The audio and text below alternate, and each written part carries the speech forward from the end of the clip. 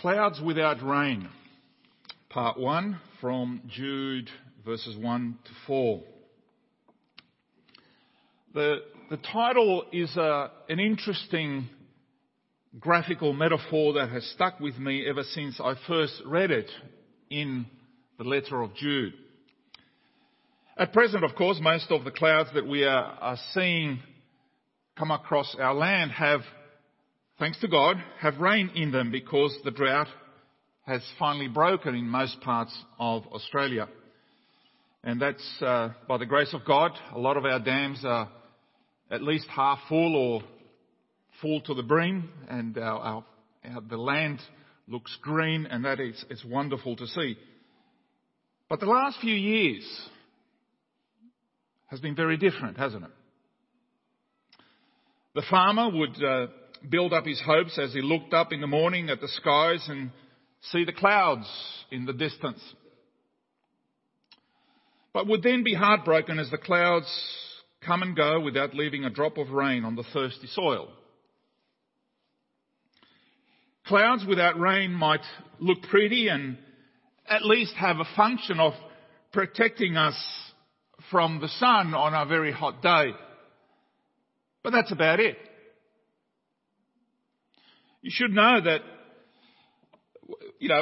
what it's like to build up your hopes and expectation, and yet in the end you are left disappointed when nothing happens. Clouds without rain is a description of many a politician who promises much at election time and then after they're elected deliver very little. It is a description of how the owner of the vineyard in Isaiah felt when he was looking for a crop of good grapes, but it yielded only bad fruit. It describes how Jesus felt when seeing in the distance a fig tree, a green fig tree in full leaf. He went to find out if it had any fruit. But as he got close and searched, there was nothing but leaves. So what did he do? He cursed it. It was all for show, but there was no substance, there was no fruit. It was not giving anything apart from being pretty. Proverbs says, like clouds and wind without rain is one who boasts of gifts never given. That's Proverbs 25:14. Now this morning we arrive at the last book in our series called Short Letters. It is also a short series. If you've been part of our church for any length of time, you know that our series tend to go on for a while, sometimes a couple of years. And you probably picked up on the fact that truth is a major theme in both of John's letters that we looked at. And this theme certainly continues here with Jude. Make no mistake, this is a hard and challenging letter, but it is also a timely one. And we need to remember that the New Testament was written in times of great cultural and religious pluralism. Or, as another word for pluralism is diversity. The Greco-Roman world was in many ways like our own. It was a time when immorality was rife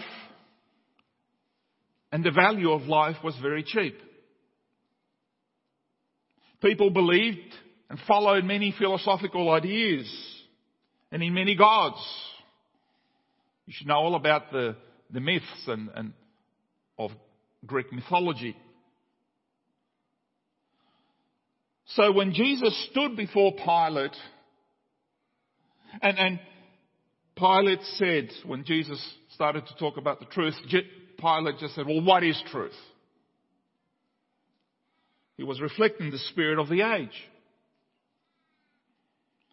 The many beliefs spawned by many ideas and philosophies and all these religious offshoots started spawning all everywhere, competing for the hearts of the people. Because when there are so many choices, people start to believe in anything, following, and their lifestyle follows suit. And this is the atmosphere in which the early church paid such a high price to witness for Jesus. In the midst of conflict and persecution, much blood was shed. But they knew who was king, who was on the throne.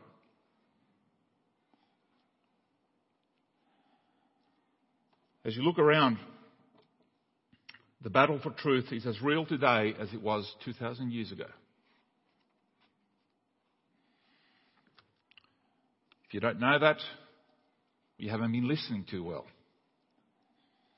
We've just sung that the presence of God is here with us, and we have to trust that His Holy Spirit is knocking on our hearts. If you don't know the battle for truth, maybe you've been sitting on the truth for a little while. Because of why? Because you fear that anything you say might be used against you. On a Facebook post or a tweet, or even at work, even when you're talking with your friends. So you just don't bring it up. No, don't go there. Israel Folau certainly found out about the truth and what it's the cost when you have to share it. Now, Jude wrote the letter that bears his name in about 70 AD. That's about 70 years after Jesus was born. In Greek, his name is actually Judas. But translators have used the name Jude to avoid any association with, guess who? Judas Iscariot. And someone wrote in this regard that people will name their sons Peter or Paul, and their dogs Nero or Caesar. But no one would even name their dog Judas. And it was, however, a very common name amongst the Jewish people. So it's sad that a name which Judas actually means praise would be tarnished forever because of one man's treachery. Now, this letter only has 25 verses, but it is powerful as it sounds the alarm on the problem of teaching false ideas about God. And this letter is often overlooked because apart from the doxology that comes right at the end, there aren't many well-known verses that we tend to recite and memorize in Sunday school. Also, we live in a time when the primary emphasis of the evangelical world, the evangelical church, has been the proclamation, and it is the truth, of the love of God and the benefits of knowing Him. This has often, however, been done at the expense of the truth and the judgment of God. So we memorize John 3:16, but we forget about quoting John 3:17 and John 3:18. But this little book reminds us that God has not hesitated, not in history, not since the garden, to pour out His judgment in the past, and He will not hesitate to do so in the present and in the future. So let's get into our letter. First of all, verses 1 and 2, humble servant. Jude, a servant of Jesus Christ and a brother of James, to those who have been called, who are loved in God the Father and kept for Jesus Christ, mercy, peace, and love be yours in abundance. Jude refers to himself as a servant of Jesus Christ and a brother of James. Now, in his Gospel, Matthew goes on to give us the names of Jesus' family. In Matthew 13, verses 55 and 56, this is what we read. Isn't this the carpenter's son? Isn't his mother's name Mary? And aren't his brothers James, Joseph, Simon, and Judas? Aren't all his sisters with us? Where then did this man get all these things? That's the family. There's a few siblings there, isn't there? Of course, the Catholics would like to say that they were just, cousins, They weren't actual brothers or sisters. But it's very telling that Jude chooses to describe himself as a servant of Jesus Christ in this letter. He could have dropped his position, his special relationship in there, right? He could have called himself the younger brother of Jesus, or the half brother of the Son of God.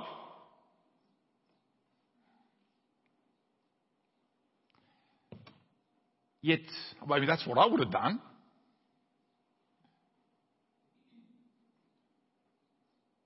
Yet he deliberately avoids identifying himself as such. Instead, Jude humbly declares himself to be a slave to Jesus. And while we probably find this description a little odd, it is not without precedent, of course. Similarly, the author of the book of James, who was also the Lord's brother, made no attempt to identify himself, to name drop himself as the Lord's brother, choosing also to refer himself as a servant, a doulos, a slave of Jesus Christ. This gives us another clear testimony of the deity of the Lord Jesus, because if anyone would be in a position to refute the claim that Jesus was actually God, it would be his brothers, it would be his family, those who grew up with him, who were his half flesh and blood. They could have easily dismissed his claims. And we know the episodes that the family came to get Jesus, to take him home, because his family thought he had gone nuts.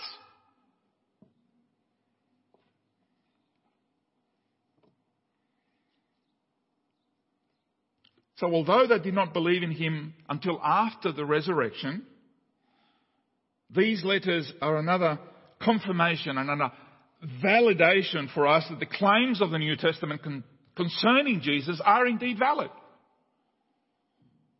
This is because his claims are supported even by those who would have every reason to deny them. And this letter is not addressed to a specific church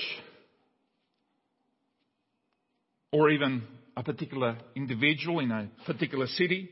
Instead, it is addressed to, and I'll quote again, to those who have been called, loved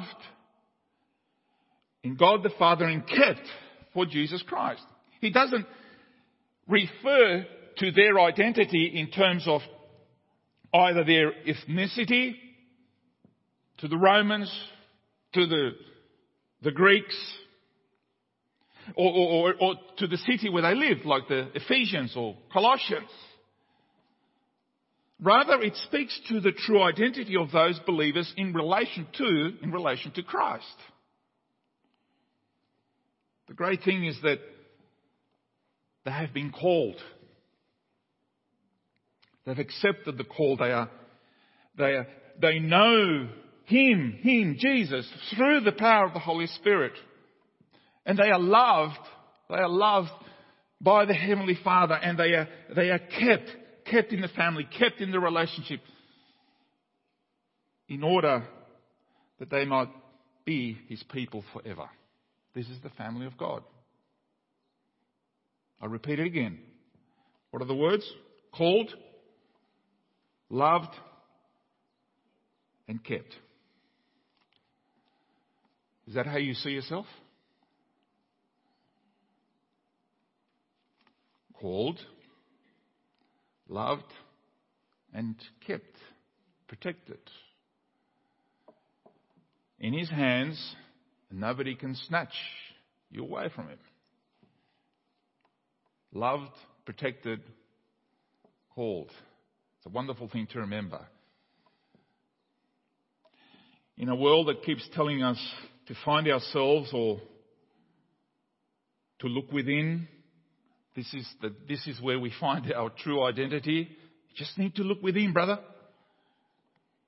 These words of Jude are I think, are very vital for the true believer, the son and the daughter of God. We are to ground our identity objectively in Christ and what he says about us as his people. The fact that we are called, loved, and kept by him must spur us to recognize his lordship over our lives in every circumstance, in every aspect of our lives. He is Lord. Just like his brothers did. And Christians ever since. True Christians ever since. Which takes us to verse 3. Contending for the faith.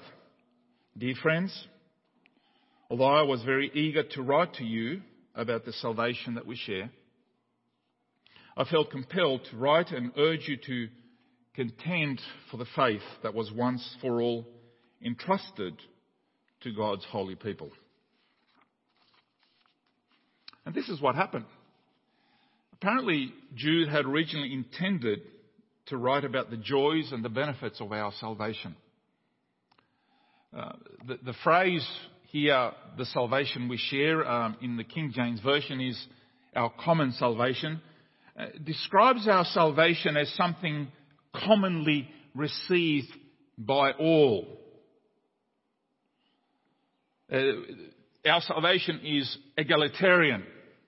There is no room for a caste system. The saints and the super saints in the family of God, right? We're all equally lost, equally in need of salvation, equally redeemed, equally saved. Irrespective of colour, position, education, power. Our common salvation. And we are equally bound together in the body of Christ in this one salvation. Make no mistake, anything to do with our glorious salvation, as we know from the scriptures, anything we talk about that is worth writing about, it is worth meditating about, it is worth singing about, it is worth giving thanks to God for the rest of our lives, our common salvation. But as Jude began to write this letter, he sensed the Holy Spirit steering him in another direction, to write on apostasy and the dangers posed to believers by false teachers. Perhaps if some of us were there, we would have said, come on, Jude. Come on, brother. Snap out of it. Just write something nice. We need something uplifting. Write something more positive, politically correct. Don't get too controversial. You're getting old, you need people to remember you in a positive way. No. The Holy Spirit is in control and guided him in a different direction. And why was it? It was because of the ever-present dangers in his day and in our day, because God knew that this letter would eventually get to us. The ever-present dangers of wrong thinking and misbeliefs. It's because of that Jude wrote a different kind of letter than what he originally intended. And the message that he wrote under inspiration of the Holy Spirit are the words that God wanted for his people then and his people today. They are as important then as they are today, perhaps even more so today. This is why we always need to pay attention to what God is saying to us through His Word.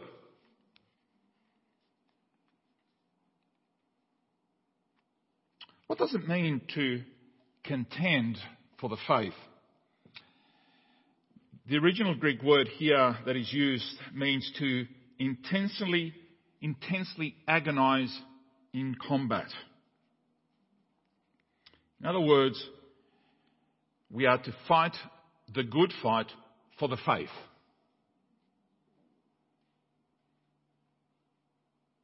And why do we have so many of these words such as fight and race and continue, don't give up? Why so many of these warnings in the New Testament about apostates and about those people who are straying away and going in a different direction?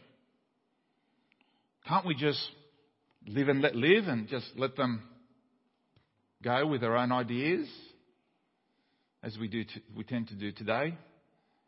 It's okay, brother. He just has a different idea about God and Jesus and about the church. That's just his belief. Just live and let live. Let's be tolerant here. Don't think too much. He has a different idea about sexuality and gender. And,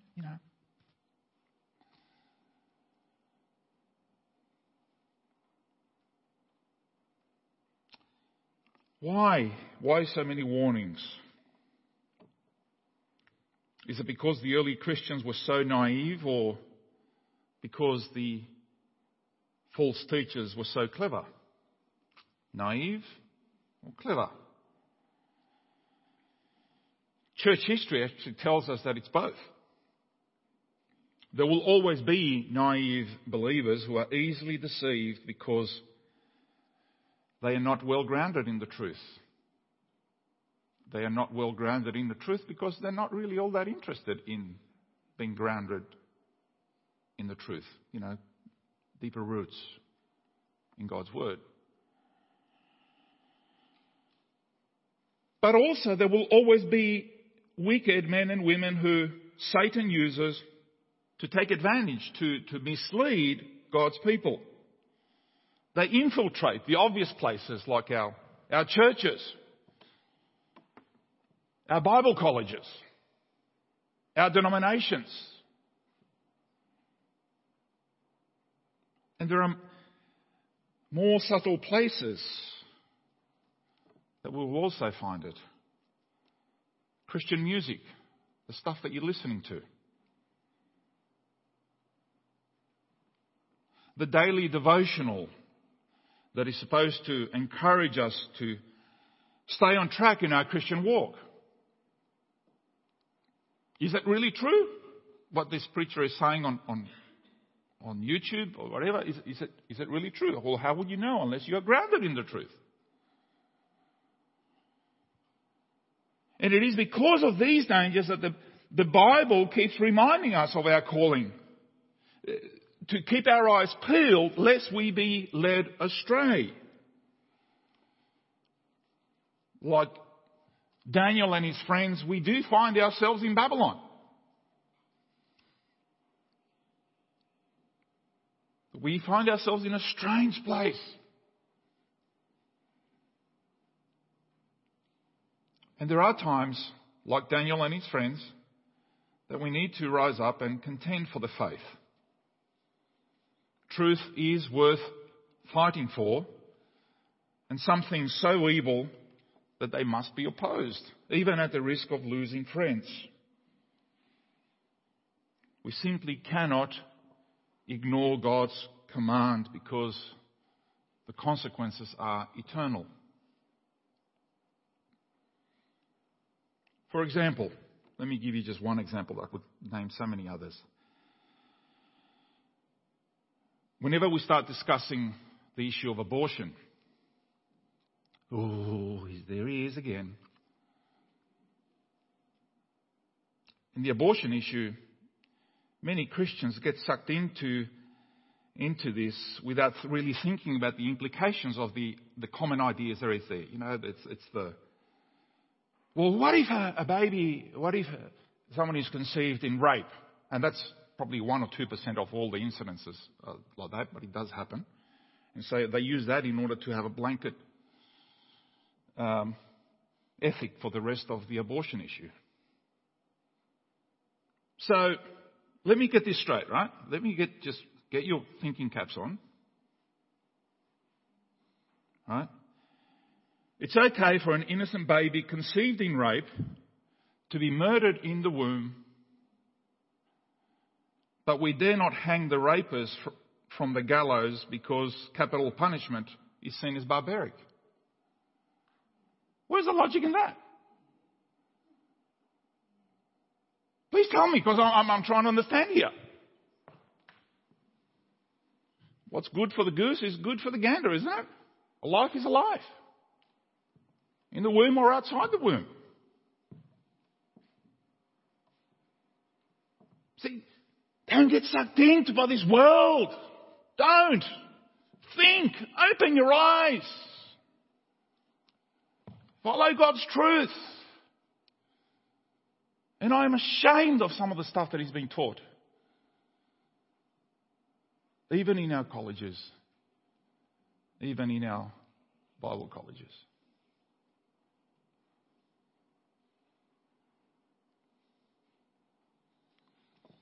I think I've just broken one of my code of conduct issues, by the way.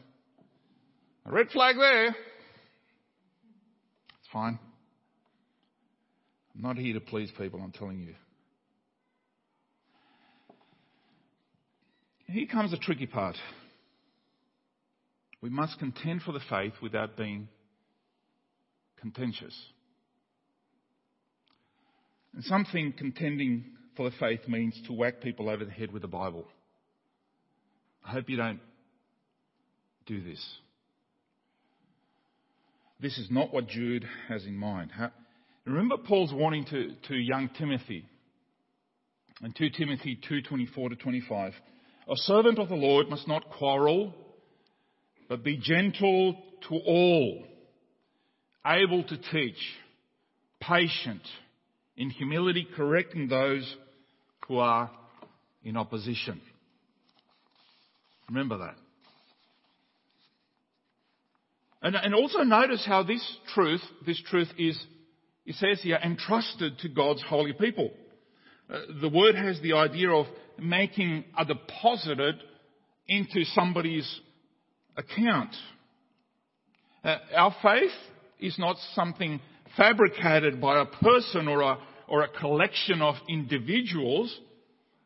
It is divinely inspired and then delivered and trusted to us because it is so precious. And this body of truth has come to us after being delivered through great price by authoritative persons, the gospel writers, under inspiration from the Holy Spirit and the apostles.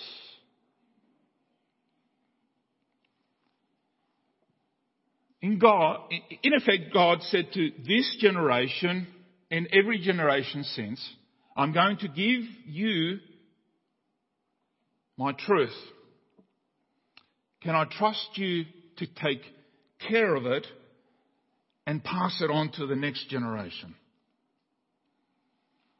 This is why the Apostle Paul uses this expression a couple of times. Because he wasn't one of the first original disciples, but he was an apostle. This is what Paul said. What I have received, I also pass on to you. It's the football, isn't it? Pass it along. Don't be a hog. And this is not a case of Chinese whispers, that by the time it gets from one person to the next, it's a different message. We are not permitted to add to it, subtract from it, reinterpret it. We cannot simply choose to speak on things we like and ignore the bits that we don't like because it might be offensive. If Folks, if this was the case, I wouldn't be preaching to you from Jude. I'd just say, no, I need to keep my people happy. I want them to like me. You know how insecure I am. I want to be preaching on this stuff. Because you see, God is not interested in easily listening for itchy ears. He is interested in nurturing hungry hearts through His Holy Spirit. To build them up, strengthen them. Fourthly, the danger lurking.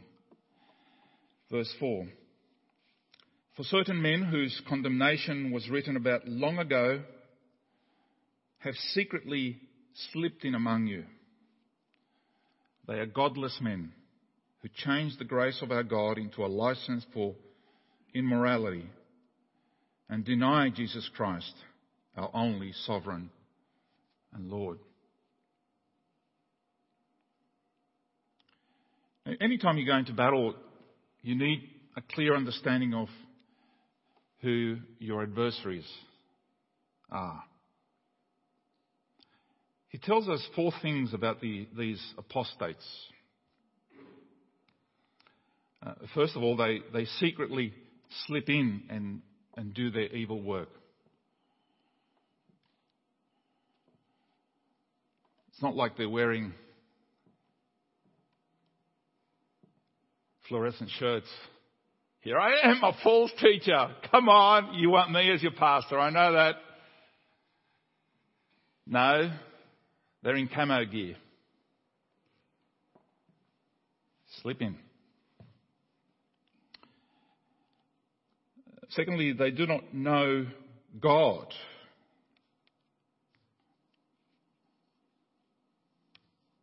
They do not know God. Hopefully nobody in this church says they don't know God.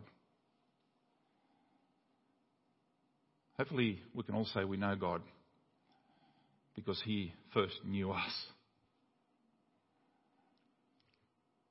Thirdly, they deny that Jesus Christ is the sovereign Lord.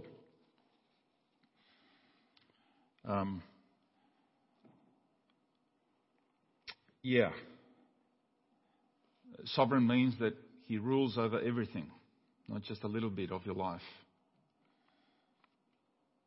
All things. And fourthly, they use their religion as an excuse for immorality. So what was happening is that they were changing the grace of God into a license to live an immoral, sexually degraded life. Doesn't the Bible... But hang on, Paul. I mean, doesn't the Bible say love covers a multitude of sins? Love. For them, however, the grace of God is so broad that God forgives anything you do. The more you sin, the more grace. So just have fun. This idea is widely shared in our day today, unfortunately. If you love someone, as long as you are genuine, it doesn't make any difference what you get up to. In the end, love justifies adultery, fornication, homosexuality, anything.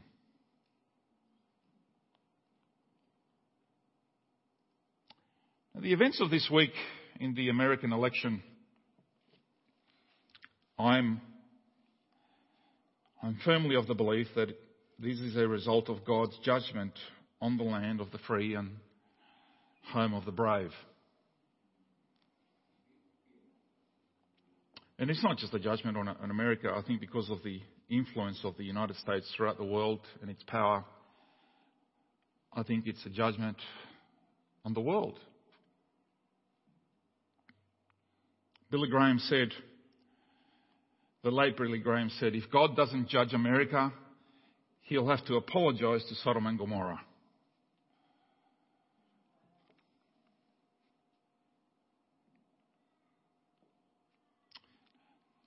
around 1 million abortions every year. Every year. And don't feel so smug. Australia is on par, or per capita, it's actually beyond that. Per capita. The Bible plainly says, righteousness exalts a nation, but sin is a disgrace to any people. Proverbs 14:34. And the paraphrase of that verse would be, living by God's standards makes a nation great. But disgrace comes to those who ignore God's truth. Folks, I hope that the Holy Spirit has been speaking to you. And in the following weeks, we will be looking at the following verses. But in the light of God's word, let us not be discouraged. Let no heart be frightened as we witness the chaos in the world events. We know how the story ends.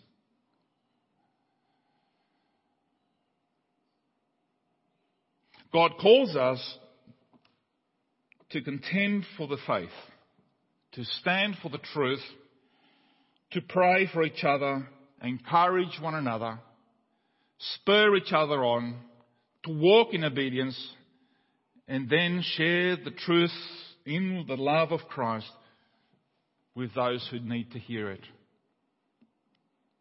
Even with those who don't want to believe, we need to share this wonderful truth from Jesus Christ.